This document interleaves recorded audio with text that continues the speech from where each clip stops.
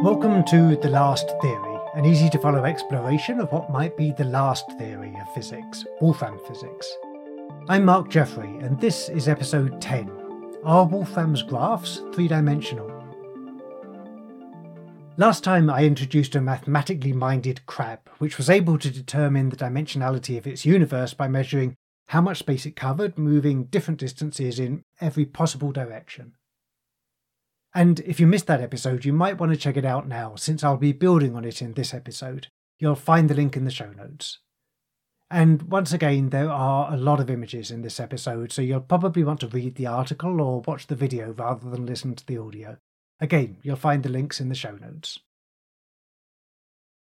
Now I'm going to use the same crabby method to determine the dimensionality of graphs generated by Wolfram physics. I'm finally going to answer the question, how many dimensions are there in this universe? And the answer's going to be unexpected. Here's a hint. It's not 2 and it's not 3. Let's start with a simple graph. Now, I'm pretty sure I know the dimensionality of this graph. It's two-dimensional. From our God's eye perspective, that's pretty obvious. But let's do this from a crab's eye perspective, from inside the graph. Let's start from the node in the middle of the graph. Remember that our crab determined the dimensionality of its universe by measuring how much space it covered, moving different distances in every possible direction. To use the crab's method, first we need to decide the distance we're going to move. Well, in the crab's universe, the only obvious measure of distance was one crab length. In our graph, the only obvious measure of distance is one edge. Remember that the edges of the graph don't have any particular length. I mean, I've drawn all the edges of this graph the same length, about half an inch. Well, depending on the size of the screen that you're looking at right now. But I could have drawn all the edges different lengths, or I could have drawn them half a micron long, or half a mile long, and it would still be the same graph. So the only way to measure distance in the graph is to count numbers of edges. Okay, following the crab's example, we're going to move one edge in every possible direction. You can see how a graph is different from the crab's continuous universe. The crab was able to move in an infinite number of directions, tracing out a circle. In this graph, however, we can only move in 4 directions from that middle node, along the 4 edges shown in red. Next, we need to decide how much space we've just covered. The only obvious measure of the amount of space the crab covered in its universe was the amount of space the crab took up itself. The only obvious measure of the amount of space we've covered in our graph is the number of nodes we've reached. Again, you can see how a graph is different from the crab's continuous universe. The amount of space the crab covered was measured in numbers of crabs, including fractions of a crab. The crab might cover 3.14 crabs worth of space, or 12.57 crabs worth of space. In the graph, however, we always reach a whole number of nodes.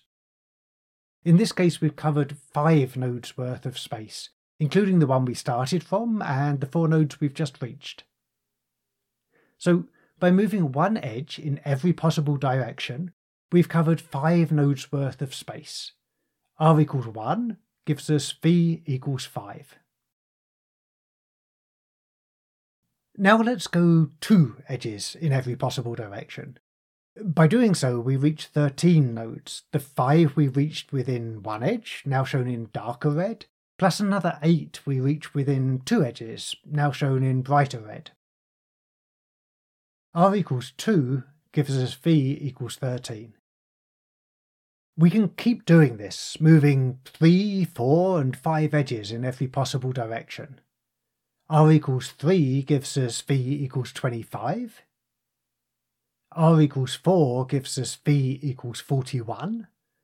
And R equals 5 gives us V equals 61. Remember how the two-dimensional crab found that the amount of space it covered increased with the distance it moved to the power of 2, and the three-dimensional crab found that it increased with the distance it moved to the power of 3. Well, we're going to do the same thing the crabs did to find out whether this graph is two-dimensional or three-dimensional. I'm going to spare you the mathematics, but every time we move one more edge, we can calculate whether v is increasing with r to the power of 2, or 3, or some other number. I'm going to call that number d, the dimensionality of the graph. If you're interested in the formula I used to calculate d, check out the footnote to the article that accompanies this episode. As ever, the link is in the show notes. So we can now measure the dimensionality of our simple graph. I'm going to start again from the node in the middle of the graph, and every time we move one more edge in every direction, I'm going to calculate d, the dimensionality of the graph. So, drum roll, it's d equals 0. Well, that's disappointing. All that work and our calculations tell us that this is a zero-dimensional graph? That's obviously not right.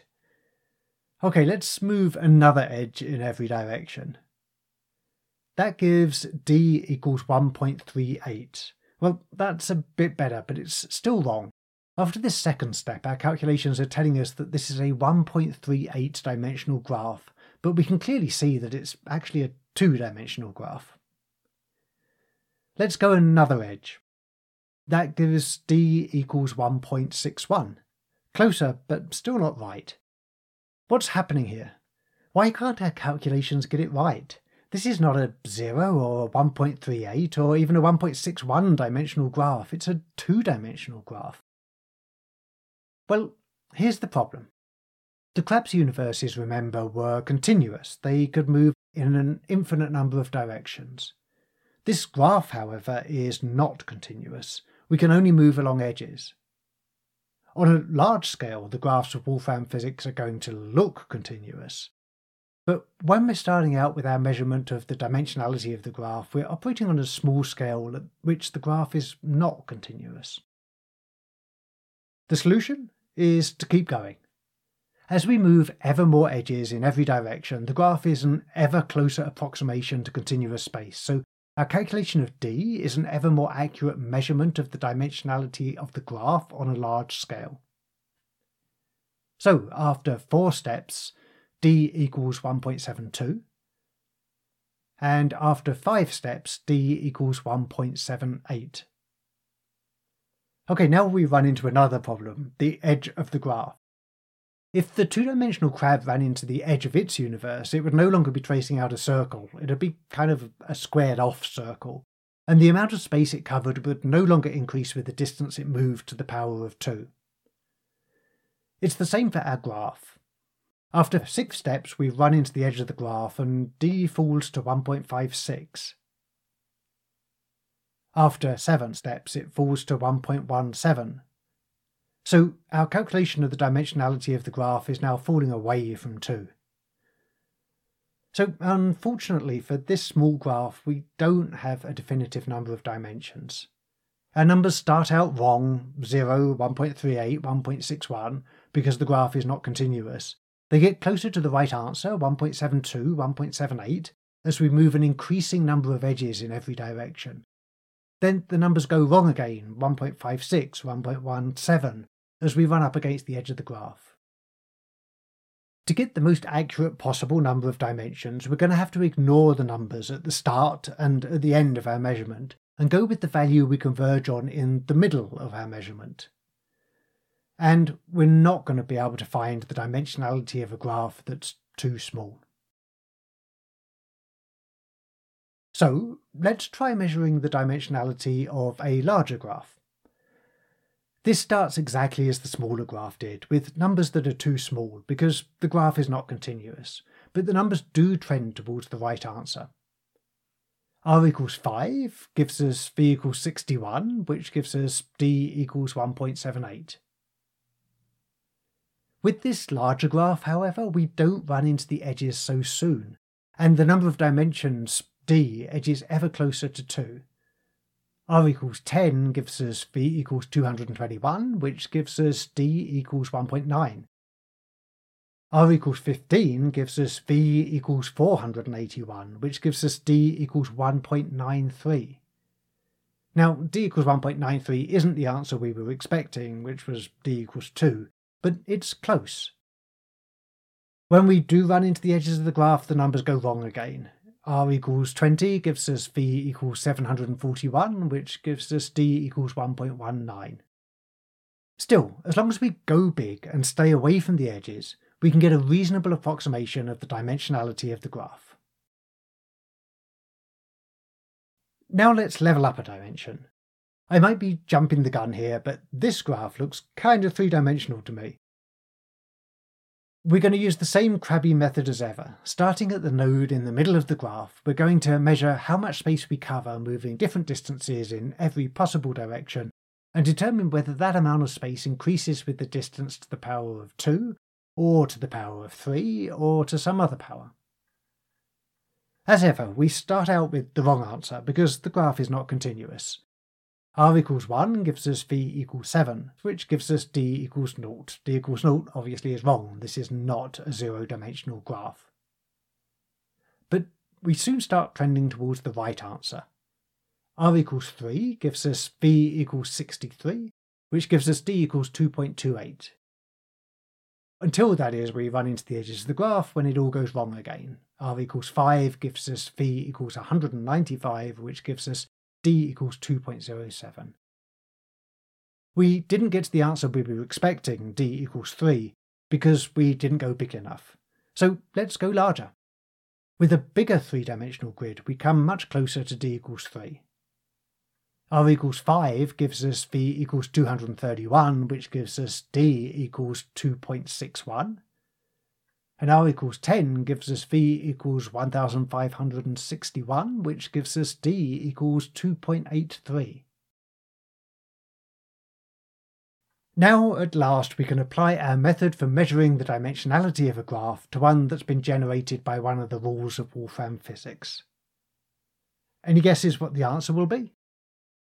Remember, we're going to have to ignore the numbers at the start and at the end of our measurement and go with the value we converge on in the middle of our measurement.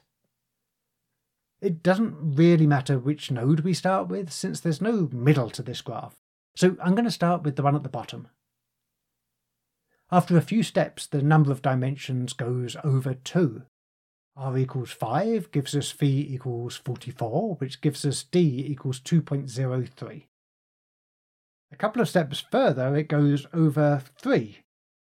r equals 7 gives us v equals 116, which gives us d equals 3.37. Then we hit the limits of the graph and the number goes back down. r equals 9 gives us v equals 196, which gives us d equals 1.31. You can see that it doesn't matter whether the graph has edges like the grids we were looking at earlier, or whether it wraps back on itself like this one. Either way, when we run out of edges to move along, the calculation goes wrong. Okay, let's go back to that number we reached. d equals 3.37? It's a small graph, so this is just an approximation, but it looks like this graph is at least 3.37 dimensional. What does this mean? How can dimensionality be fractional? I mean, I can imagine what a two-dimensional universe might look like, and I know for sure what a three-dimensional universe looks like, but what would a 3.37 dimensional universe look like? And is it possible that we might live in a universe that's more than three-dimensional? In the next episode of The Last Theory, I'm going to ask a deeper question to try to make sense of this 3.37 dimensional graph. What are dimensions? Thanks for listening to The Last Theory. Join me for fresh insights into Wolfram physics every other week. Subscribe to the free newsletter, podcast or YouTube channel at lasttheory.com. After all, this might be the most fundamental scientific breakthrough of our time.